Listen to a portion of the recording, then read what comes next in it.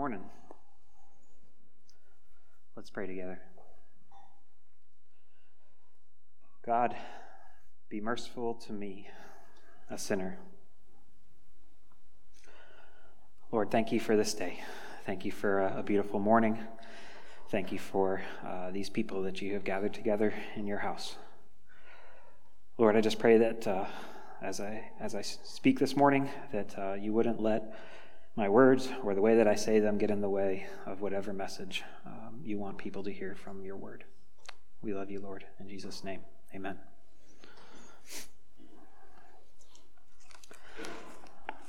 All right. I'm really excited to be able to share with you today from Luke 20 as we continue our journey through Luke. I've titled this sermon, Beware of the Scribes. We'll see that come into play here as we get towards the end of Luke 20. Just to lay a little bit of the context of what we're seeing at this particular point, if you recall in Luke 19, Jesus has entered Jerusalem knowing this is going to be the final stage of his ministry on earth. We know that coming shortly is going to be the crucifixion. Ultimately, I think that begs us to ask the question, why did Jesus' teaching inspire such hostility? Why does this kind and gentle teacher cause such an uproar that people are out to kill him? We see some of that throughout the entire story of Luke, as we see Jesus say things that are going to be offensive or controversial many, many times. But ultimately, I think here in Luke 20, we see all of that kind of come to a crux as the people who are listening to Jesus speak reach new heights as far as their anger towards him. We're actually going to pick up the story right at the end of Luke 19 with where Justin finished last week. And so we'll start with Luke 19:45. And he entered the temple and began to drive out those who sold, saying to them, "It is written, my house shall be a house of prayer, but you have made it a den of robbers." And he was teaching daily in the temple. The chief priests and the scribes and the principal men of the people were seeking to destroy him, but they did not find anything they could do, for all the people were hanging on his words. So the first thing that we see here is that there's a crowd. There's a lot of people who are actually listening to what Jesus is saying, and it tells us that they're hanging on his words. Ultimately, the gospel has crowd appeal, and we see that with Jesus' teaching here in the temple. But we see that not everyone's happy about it. We're told that there are these chief priests, scribes, principal men of the people who are upset about the message that Jesus is giving. Why are they upset? We're going to take a little bit of a closer look at that here. First, the setting of where all this is happening. As you can see, this is just a model of what the temple might have looked like at this particular point in time. There's this large kind of open court that's inside of the temple complex, but not actually within the temple itself. It's called the Court of the Gentiles. That's probably where Jesus is doing his teaching at this point in time, within that open space of the temple. And that's where all of the money changing and those who were selling were actually doing all of those activities. So ultimately, he drove them out of that space, and now Jesus is teaching there instead. To actually, though, understand why these chief priests, scribes, and principal men of the people are upset about what Jesus is saying, I think it's worth spending a few minutes just trying to take a look at who these people were and how they fit into the cultural context at that point in time in Israel. And so first off, Rome has dominion over Israel at this point. They have the Roman rule has established a series of kings to essentially serve as the governors of that Israeli state that is underneath Rome. And those kings are generally referred to as the Herods, ultimately Herod the Great, and then the kingdom was divided up among his children as it followed him.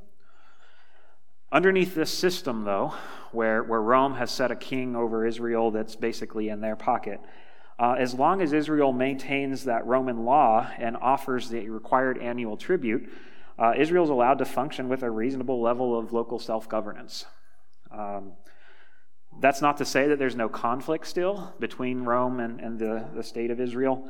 In fact, King Herod went so far as to require a sacrifice to be given at the temple in honor of Rome and the emperor, which, if you can imagine, would have been extremely offensive to those of the Jewish faith.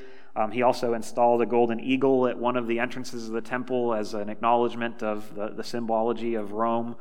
And he leveraged some really heavy taxes on the Israelites to pay for local Roman building projects. So there's still conflict, but ultimately, with this setup, as long as Israel, through the king, does what they're supposed to, they're given a lot of leeway to more or less operate life as they want to. While that king served as the nominal head of Israel on behalf of Rome, ultimately the temple in Jerusalem was established as the real cultural center of the Israelites, and that was under the leadership of a group called the Sanhedrin. The Sanhedrin were a mix of political and religious Jewish leaders who met together in that temple. They discussed the law there, they settled disputes, they navigated that relationship between the practitioners of the Jewish faith and the Roman rulers as well. The Sanhedrin were generally composed of a variety of people. The three main roles of people that we'll see on the Sanhedrin are the priests, the scribes, and the elders. Think of these as essentially occupations that these people would have. The priests were those who actually worked in the temple, and they facilitated the activities that took place in that temple, offering of sacrifices and caring for the temple complex. The scribes were originally those who were essentially functioning as secretaries, handling any sort of written word, including copying and distributing the law. But at this point in time, the scribes has actually transformed to become not just those who copied the law, but also those who taught it. And so the scribes we can think of as teachers of the law. And then finally, the elders were men who were appointed to these positions of leadership where they would essentially serve as representatives of a larger body of people. They would represent those people in the Sanhedrin and in any other local governing issues. So those are all positions of authority, essentially jobs, roles that people would have. I want to contrast that with some terms that we see all the way throughout the New Testament that is kind of a little bit of a different idea. These other four groups are actually religious sects, or you might think of them as sort of a religious political group. There's some politics that comes into this as well. And I want to take a look at these four different groups briefly. The first is the Pharisees. The Pharisees generally were considered to represent the common people. That was the group that they were most interested in trying to please. The Pharisees believed in an expanded version of the law, meaning that they not only held holy the Tanakh, essentially the Old Testament, the scriptures at the time, but they also believed in valuing this oral tradition, all these additional rules and laws that had been passed down from generation to generation. The Pharisees essentially held those as at equal value with the written law. The Pharisees also more readily accepted any sort of spiritual or supernatural aspects of the Jewish faith, which we'll see is going to contrast with the Sadducees. And as we look at the roles that these Pharisees had, they generally are going to be more associated with the scribes. It's not to say that a scribe is a Pharisee. A scribe is a job. A Pharisee is more of a religious political affiliation. But we saw that many of the scribes most likely were Pharisees, given their relationship to the law. The Sadducees, on the other hand, tended to represent the wealthy people. They worked in the interests of those who had wealth and power. They generally believed in a much more conservative understanding of the law. They only believed in the Tanakh, that written word, as being authoritative. Ultimately, they were very critical of any sort of spiritual or supernatural aspects of the Jewish faith. And so, for example, they disregard any idea of resurrection, as we'll see a little bit later on in our study of Luke 20 here. And generally, those Sadducees would have been more associated with the priests. It's not a given that every priest would have considered themselves to be a Sadducee, but we probably saw a lot of overlap between that role of priest and that religious political affiliation of Sadducee. It's also likely that the Sadducees were the ones who oversaw that selling and changing of money that happened in the temple. And so we can actually imagine pretty quickly why the Sadducees are already unhappy with Jesus, as he just disrupted some of their source of income. Now, there's two other major religious sects at the time in Israel, the Essenes and the Zealots. Both of them likely have much less impact on what's going on at this particular point in time, mostly because the Essenes embraced a more monastic, kind of a withdrawn approach to what was going on in Jerusalem and politically. They were favored by Rome in many ways, but because they were withdrawn, monastic, and sort of formed their own communities, they probably weren't heavily represented in this story and probably weren't very visibly present in the temple in Jerusalem. The Zealots, on the other hand, were very much against Rome. They did not believe that Israel should be subject to Rome in any way, and often actively worked against that authority of Rome. And so it's probably a reasonable conclusion that they're also not going to be visibly present in this temple in Jerusalem that's really serving as a major intermediary between Israel and Rome. So what we're likely seeing is that the Pharisees and the Sadducees are going to be the dominant groups that are present among these people who are questioning Jesus and what we see here in Luke 20. Now, I wouldn't say that either the Pharisees or the Sadducees fit very neatly into our boxes that we have nowadays of conservative or liberal approaches to politics. But I do think that that's a reasonable analogy as we look at our modern politics to understand more or less how they felt about each other. More or less, each of these groups essentially wanted to see the other fail, and they held their belief systems so tightly that they viewed the other group as an enemy in many ways. The big takeaway here from looking at who constitutes these leaders, and I'll refer to them just as the leaders as we walk through the rest of this sermon. The main takeaway here, though, is that all of these antagonists were in positions of authority because of their relationship to this religious, political nexus that the temple in Jerusalem had become. When Jesus came and he cleared the temple and he started preaching there, he threatened the source of their authority and power to the point where they ultimately wanted to end up seeing him dead.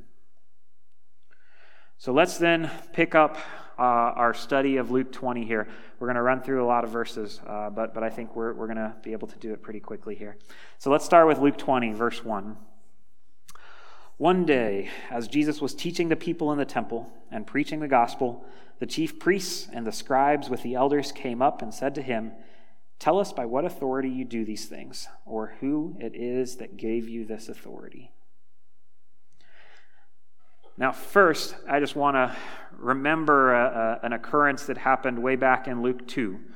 In Luke 2, the boy Jesus and his family are visiting Jerusalem. Jesus disappears. Family worries about him, takes him a while to find him. Ultimately, they find Jesus, and he's in the temple, and he's teaching and answering questions even as a child. And when they find him and they question him, "What are you doing?" he says, "Where do you expect me to be? I'm in my Father's house." 21 years later, here he is again, Jesus, back in his Father's house, teaching and answering questions. Really just a nice bookend, ultimately, on what we see of Jesus' earthly ministry. We also see that this starts with one day. What that indicates here is that this is more or less what has become the norm. Jesus is preaching the gospel in the temple on a regular basis. As we said, he knows this is the end of his ministry, and he's being as active as he can with trying to share the gospel with the people in Jerusalem while he still has time. Let's also acknowledge the rightness of this. Okay, the temple was created to be a place where God and his people meet. This temple has never served a better purpose than when God himself, in the form of his Son, is present in the temple and teaching people about the gospel, how they can actually redeem that relationship with God. In the whole history of the temple, this is the high point. The leaders, though, don't see it that way. The leaders question Jesus' authority to come into what they considered to be their house In their eyes, the temple belonged to them. Jesus didn't possess any formal credentials. He didn't have any role. He didn't have any title. He wasn't aligned with any of the dominant political, religious groups of the day. And so they question, why is he here? What right does he have to stand in our temple and try to teach to our people? So what they do is they start to confront Jesus with questions, here and later on in Luke. The purpose of these questions that they ask is to try to alienate Jesus in front of the people. They want to make the people see what the leaders saw, that he didn't belong here teaching in the temple. He's not to be a trusted authority. He's not to be a teacher. The crowds are hanging on Jesus' every word, and the leaders feel that pressure. They want to drive a wedge between Jesus and those who are listening to him. So they start by questioning his authority. The next slide shows an image of what this might have looked like. I think it's helpful for visualizing what this teaching actually looks like. When I started trying to find a picture, because I just wanted to try to visualize this myself a little bit too, what I discovered was that throughout history, apparently, artists have been way more enamored with the idea of Jesus clearing the temple of all of the money changers and those who are selling than this idea of Jesus just peacefully teaching in the temple. I actually was finally able to find one artist, a French artist, James Tissot, here at the end of the 1800s, who painted a series of paintings of this idea of Jesus just kind of peacefully teaching in the temple. But most of the other artwork I found at this time had Jesus holding a whip, which is not really what I want to focus on with what we're talking about here today.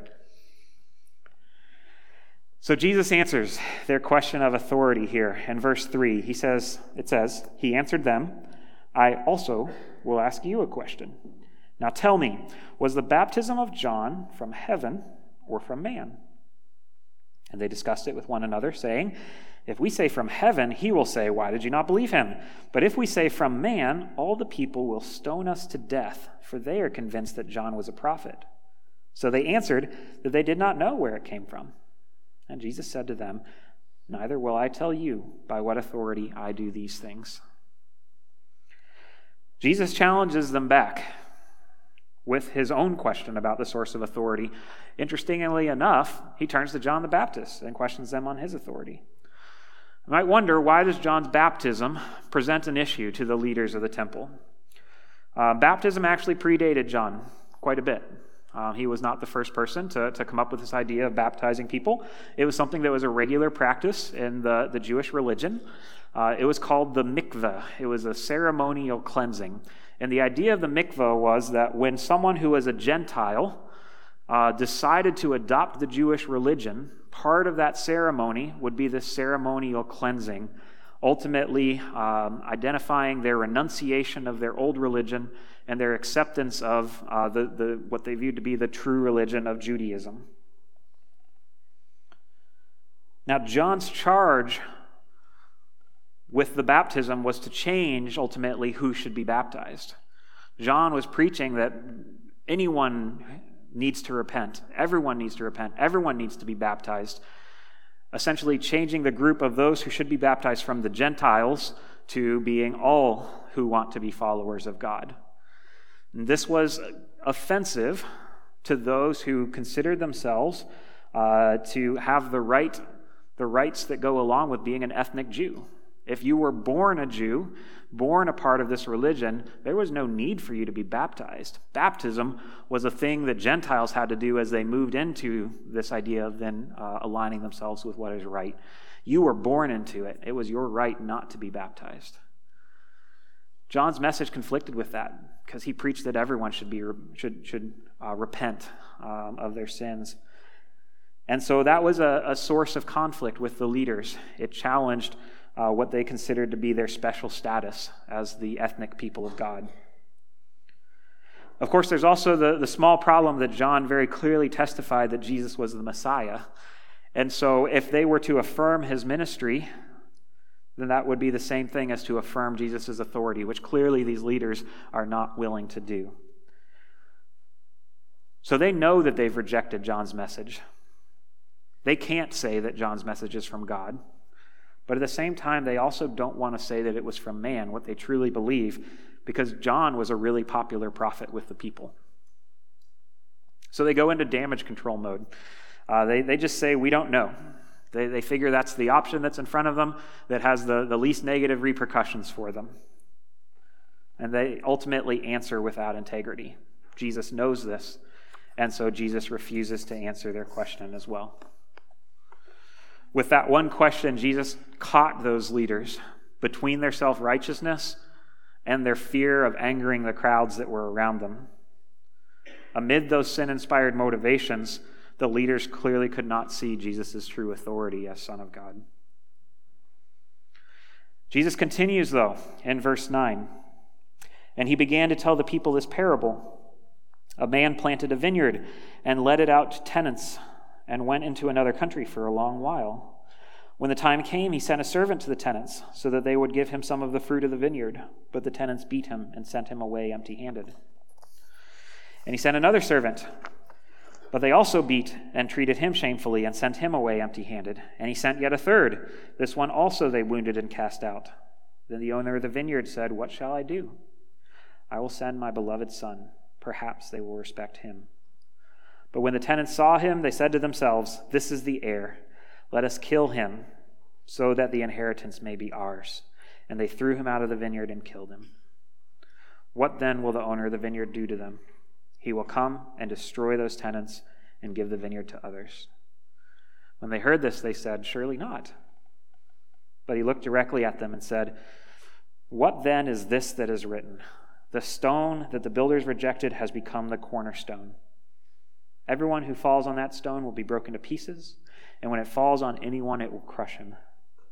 The scribes and the chief priests sought to lay hands on him at that very hour, for they perceived that he had told this parable against them, but they feared the people. Some of Jesus' parables can be difficult to understand and interpret. This one was clearly not intended to be so. This was about as obvious of a parable as Jesus ever told. Anyone paying attention to what Jesus said and the disposition of the leaders toward him would have been able to understand his meaning in telling this parable at this particular time. And actually, to make it even more clear, Jesus is referencing a passage in Isaiah 5 that talks about a vineyard as a metaphor for the house of Israel. The vineyard itself is the nation of Israel. The vineyard owner symbolizes God the Father. The tenants, then, those who've been tasked with caring for the vineyard, are the leaders of the nation of Israel. The servants are the prophets who've been repeatedly sent to and yet rejected by Israel. And then Christ ultimately was the Son whom the tenants decided to kill. It's kind of a funny turn in this parable when those tenants decide that they think that inheritance will become theirs if they kill the heir. That's not how inheritance works. You don't win inheritance by knocking off the person who deserves that inheritance. But this foolish thinking is what Jesus is trying to highlight. These tenants, these leaders of Israel, think that they're going to get honor and glory and these positions of power by rejecting the true Son of God. The leaders clearly understood their position as the tenants in this parable, those who had been granted that responsibility to care for Israel, but they refused to submit to the messengers or the master himself ultimately. The morality in this parable is extremely obvious. No one's siding with the tenants here. And so ultimately, the leaders and their anger and their rejection of this message are not rejecting the morality of the parable, but instead that premise that Jesus was the Son of God. Jesus continues this idea by acknowledging their failure to accept him as Son of God by identifying himself as the stone that will break them. Now, this seems like a little bit of an odd turn here to go from talking about vineyard to talking about stones, but in the Hebrew or Aramaic languages, actually the word for son, ben, and the word for stone, eben, would sound very similar. This is probably a wordplay that those who are listening would catch on to as he's comparing the son and then this stone in these back-to-back stories, essentially making it clear that he is the stone who was rejected but vindicated, and in its vindication, that stone would bring justice against those who rejected it. This idea of cornerstone, once again, comes from elsewhere in Scripture, and so those who were learned and listening to Jesus speak would have associated it with Psalm 118 or Isaiah 28, where it talks about the cornerstone that the builders rejected. What Jesus is doing here is he's ultimately encouraging the people, those who are listening, not the leaders, to accept what those leaders have rejected, essentially his role, his authority as Son of God. The story continues in verse 20. So they watched him and sent spies who pretended to be sincere, that they might catch him in something he said, so as to deliver him up to the authority and jurisdiction of the governor. So they asked him, "Teacher, we know that you speak and teach rightly and show no partiality, but truly teach the way of God. Is it lawful for us to give tribute to Caesar or not?" Jesus had just dismantled the religious authority of the leaders with his responses to their first question. And so instead, those leaders are turning their hope for a higher authority to intervene towards Rome, the ruling, dominating authority. They're hoping that they won't themselves have to then be the ones to enact justice against Jesus, but that somehow they can actually trick him into saying something that would force the governing, ruling Rome to step in and punish Jesus instead. Note that Jesus is not fooled by this flattery of these spies. And actually, you can read how overt this flattery is in the scripture with the way that they ask this question. Ultimately, I think that flattery makes it even more obvious that there is a trap here with the question that they're asking. Before we look at Jesus' response, I do think there's one other interesting thing to note here. You note that these spies call him teacher. And you'll actually see people throughout the Gospels refer to Jesus as teacher many, many times. What you'll notice, though, as you look at that, generally those who call Jesus teacher are those who are outside of Jesus' believers. Those who are followers of Jesus call him Lord. Those who are not call him teacher. And we actually still see that with our modern culture and how Jesus is regarded. Moving into Jesus' response then, in verse 23, "But he perceived their craftiness and said to them, 'Show me a denarius. Whose likeness and inscription does it have?'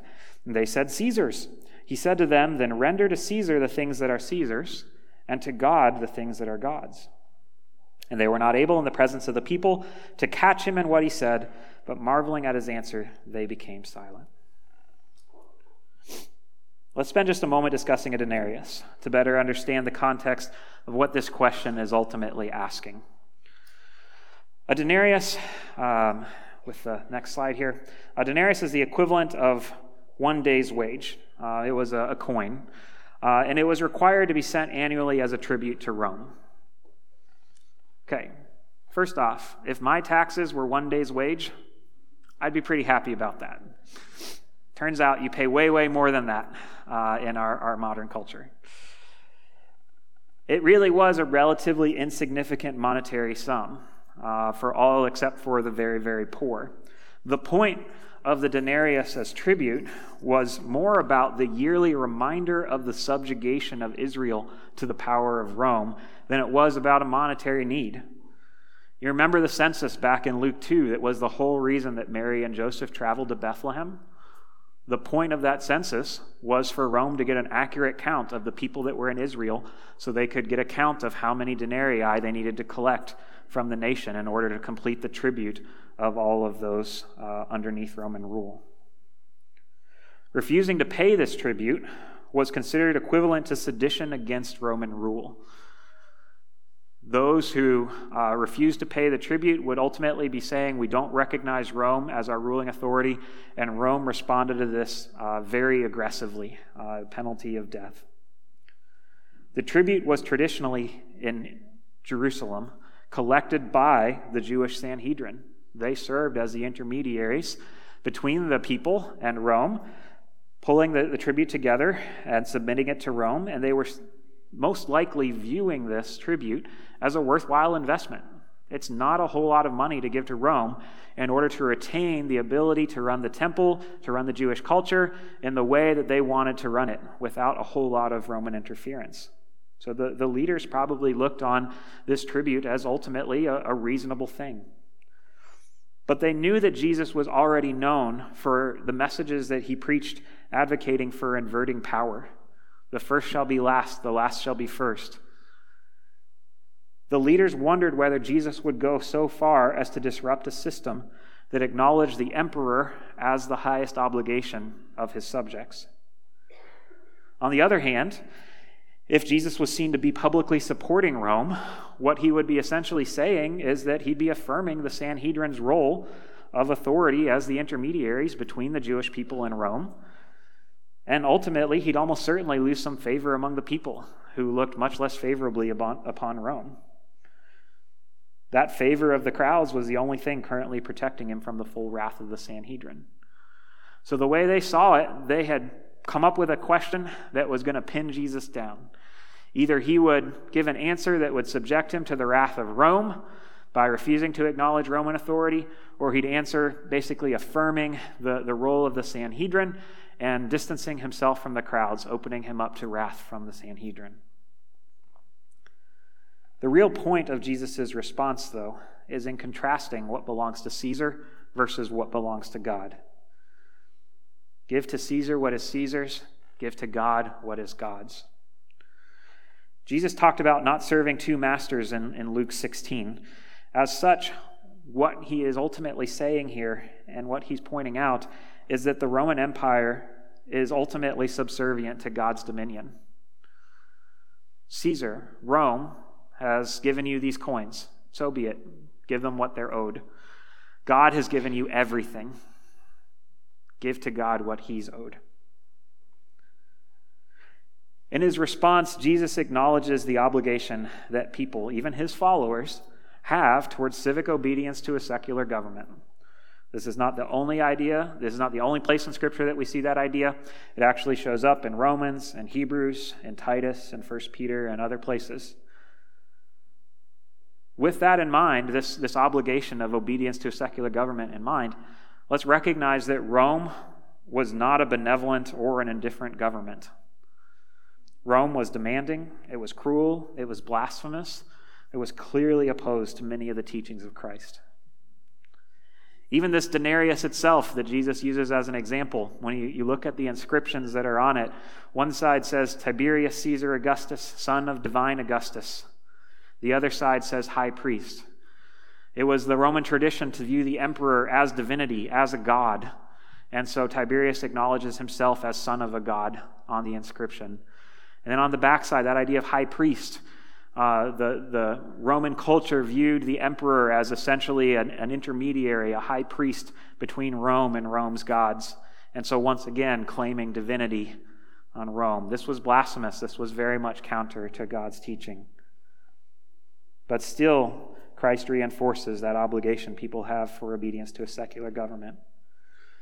Even in the midst of that obligation, though, our allegiance as followers of God is so much greater that it renders our relationship to the earthly government trivial by comparison. Our relationship as followers of God transcends any authority that an earthly government may have over us.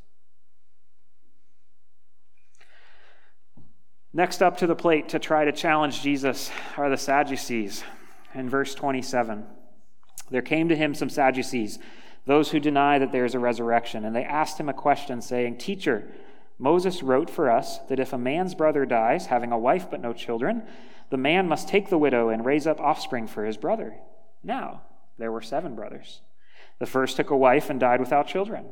And the second and the third took her, and likewise all 7 left no children and died. Afterward, the woman also died." Let's take just a minute to recognize the sad life that this woman has led in this example. It's a very extreme example that the Sadducees have come up with here. In the resurrection, therefore, whose wife will the woman be? For the 7 had her as wife. The Sadducees think that they've crafted a riddle that can catch Jesus in defiance of the law of Moses. The Sadducees, as the group that holds that written law as the highest authority, surely venerated Moses. He was their main guy. He was the MVP of Scripture to this point. Moses was the one who had essentially established this law that was put into practice with this tradition that's being described. This was likely a rhetorical tool that the Sadducees had used before as they've had arguments with others about this idea of resurrection. This is probably the gotcha that they use to say to others that resurrection makes no sense. Here's the example. One thing that's kind of interesting to note with this is that actually this tradition of marrying a widow and raising children was ultimately proposed as an alternative or as a form of trying to preserve the life of someone, just as resurrection would be. The idea here is that if someone dies early, we can still establish their legacy by having their wife cared for and having their children raised, essentially preserving that man's life. Jesus' response, then, we see in verse 34. And Jesus said to them, "The sons of this age marry and are given in marriage, but those who are considered worthy to attain to that age and to the resurrection from the dead neither marry nor are given in marriage, for they cannot die anymore, because they are equal to angels and are sons of God, being sons of the resurrection. But that the dead are raised, even Moses showed in the passage about the bush, where he calls the Lord the God of Abraham and the God of Isaac and the God of Jacob. Now he is not God of the dead, but of the living, for all live to him." Then some of the scribes answered, "Teacher, you've spoken well," for they no longer dared to ask him any question. Jesus' response to the Sadducees was to point out that their question made no sense. Firstly, the Sadducees have no idea what they're talking about when it comes to heaven and resurrection. The whole first paragraph here is establishing that. You don't have a clue. You're talking about something that you don't understand.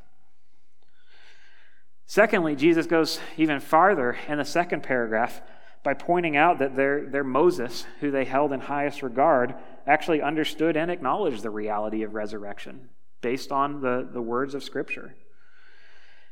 To believe the present tense words of the Lord that are recited here when Moses sees the burning bush was to believe that Abraham, Isaac, and Jacob, all of whom had clearly passed away long before, were actually still in fact living with God. If the Sadducees trusted Moses based on this one passage of Scripture that acknowledges that God, who's God of the living, is God of Abraham, Isaac, and Jacob, the only way that would be possible is if resurrection is true. Jesus proves that he not only understands the law of Moses, but in fact he knows it better than the Sadducees. Now remember that the Sadducees and the Pharisees are kind of these conflicting religious political parties at the time. They really are only temporarily united in their dislike of Jesus' message that threatened their hold on power. So what we see here in the response to Jesus' answer, the scribes, who, if you may remember, are generally going to be Pharisees, those who are on the other side of the political aisle from the Sadducees, the scribes are pleased to see Jesus put the Sadducees in place. This probably is an argument that the scribes have had with the Sadducees many times before. And so they love to see the way that Jesus really punched back at him. But Jesus is not fooled, and neither should we be fooled. A single point of agreement, a common cause, or a common enemy does not mean that we share the same values as someone else. Christians can work alongside people with whom they share a common cause, but we should never fall for the temptation to trust the motivations of those who don't recognize Christ as Lord. Our allegiance is to the Lord, and our family consists of his followers. Anyone with a different allegiance will not lead us towards becoming more like Christ. Jesus recognized that what the scribes were doing here was attempting to publicly align themselves with his rebuke of the Sadducees. They wanted to take advantage of the slap down of the Sadducees to gain some popularity with the crowd and say, look, Jesus and us are on the same side. But Jesus struck back at this hard. In our last section here, starting with verse 41. But he said to them, "How can they say that the Christ is David's son? For David himself says in the book of Psalms, "The Lord said to my Lord, sit at my right hand until I make your enemies your footstool." David thus calls him Lord. So how is he his son? And in the hearing of all the people, he said to his disciples, "Beware of the scribes, who like to walk around in long robes and love greetings in the marketplace and the best seats in the synagogues and the places of honor at feasts, who devour widows' houses and for a pretense make long prayers. They will receive the greater condemnation." Jesus reserves his harshest rebukes in this passage for this moment, as if the greatest danger to the listening crowd would be for them to mistakenly think that he and the scribes are preaching the same message. First, Jesus dismantles their standing as experts of the law. What he's doing with this passage about David is he's presenting them with a riddle that they can't solve because they don't recognize his authority as both Son of Man and Son of God. In Jewish custom, a father would never refer to his son as Lord. Respect goes one way, up. And so presenting them with this psalm where David refers to the Messiah, who would be of his line, as Lord, is putting before the Pharisees, the scribes, a question that they can't answer. They don't understand that the Messiah would not just be a son of David, but also son of God. Jesus has made this clear many times at this point in his ministry, but the Pharisees don't believe him. And since they don't believe him, since they don't believe that the Messiah is going to be Son of God as well as Son of Man, they have no way of interpreting and understanding what's happening with this passage that Jesus is pointing out. So he destroys this idea that they are experts on the law because they have no response that they can give. Then he lays their religious pretenses bare for the crowd. He exposes their empty acts of piety and couples that with acknowledging those acts of violence that they commit against the vulnerable. And we see him criticize the Pharisees for this in other places in Scripture as well. Ultimately, as we look at the entire book of Luke 20 here, what we have is a passage that's full of warnings. I want to focus on several of those warnings as our takeaways today. The first is the warning of falling for traps that the world may lay before us. What authority does an uneducated, unaccomplished carpenter from Galilee a long time ago have to tell me what to do? How should I choose between aligning myself with or rebelling against my earthly authorities as if those are the only two options that I have? How can I trust those difficult doctrines of the Bible and the imperceivable future hope it supposedly offers? These are all traps that the world puts before us, just as the leaders tried to put them before Jesus. There's also warning here of following leaders who act in their own interests. The Jewish religious leaders were supposed to be stewards of God's people, but they completely missed Jesus' coming as the prophesied Messiah, and they repeatedly acted in their own interests instead of the people's who they were supposed to care for. While that blending of politics and religion that existed in the Jewish temple at Jesus' time was a specific case, that idea is hardly unique. As we look throughout history, you can find many groups, many people who have adopted that same idea of blending religious piety and political ambition. The religious political leaders in this passage of Scripture chose to crucify their Savior rather than risk their own positions of power. We also have warning of trusting allies of circumstance who do not share godly motivations. While we will often find our interests aligned with others who do not share our trust in the Lord, we do well to remember that the difference in our motivations means that while our paths may cross, we're not ultimately on the same path together. We should feel a greater kinship to brothers and sisters in Christ, with whom we may not agree on particular issues, than to those who share our interests but not our faith. In a world where it seems like every step that we take may lead us astray, what hope do we ultimately have? The good news is a lot. Christians need to be wary of these worldly deceptions related to authority and power. but our hope is secure in the authority of God's word in the person of Jesus Christ. For the Christian, true authority is clear. As the Son of Man, Jesus understands us. As the Son of God, he's our all-powerful creator. No one has ever had greater authority to teach us than Jesus. We cannot serve two masters. We're to obey and respect our earthly authorities, but we're never to confuse that relationship with our ultimate allegiance to our Savior alone. And finally, the Bible itself tells us of its trustworthiness as the Word of God, and we see that in this passage even, as Jesus clearly believed in the truth of the Scripture as he quoted it. And the Bible also proves itself trustworthy as we read and follow it. Finally, Jesus is the servant leader and trustworthy ally in whom our hopes are sound.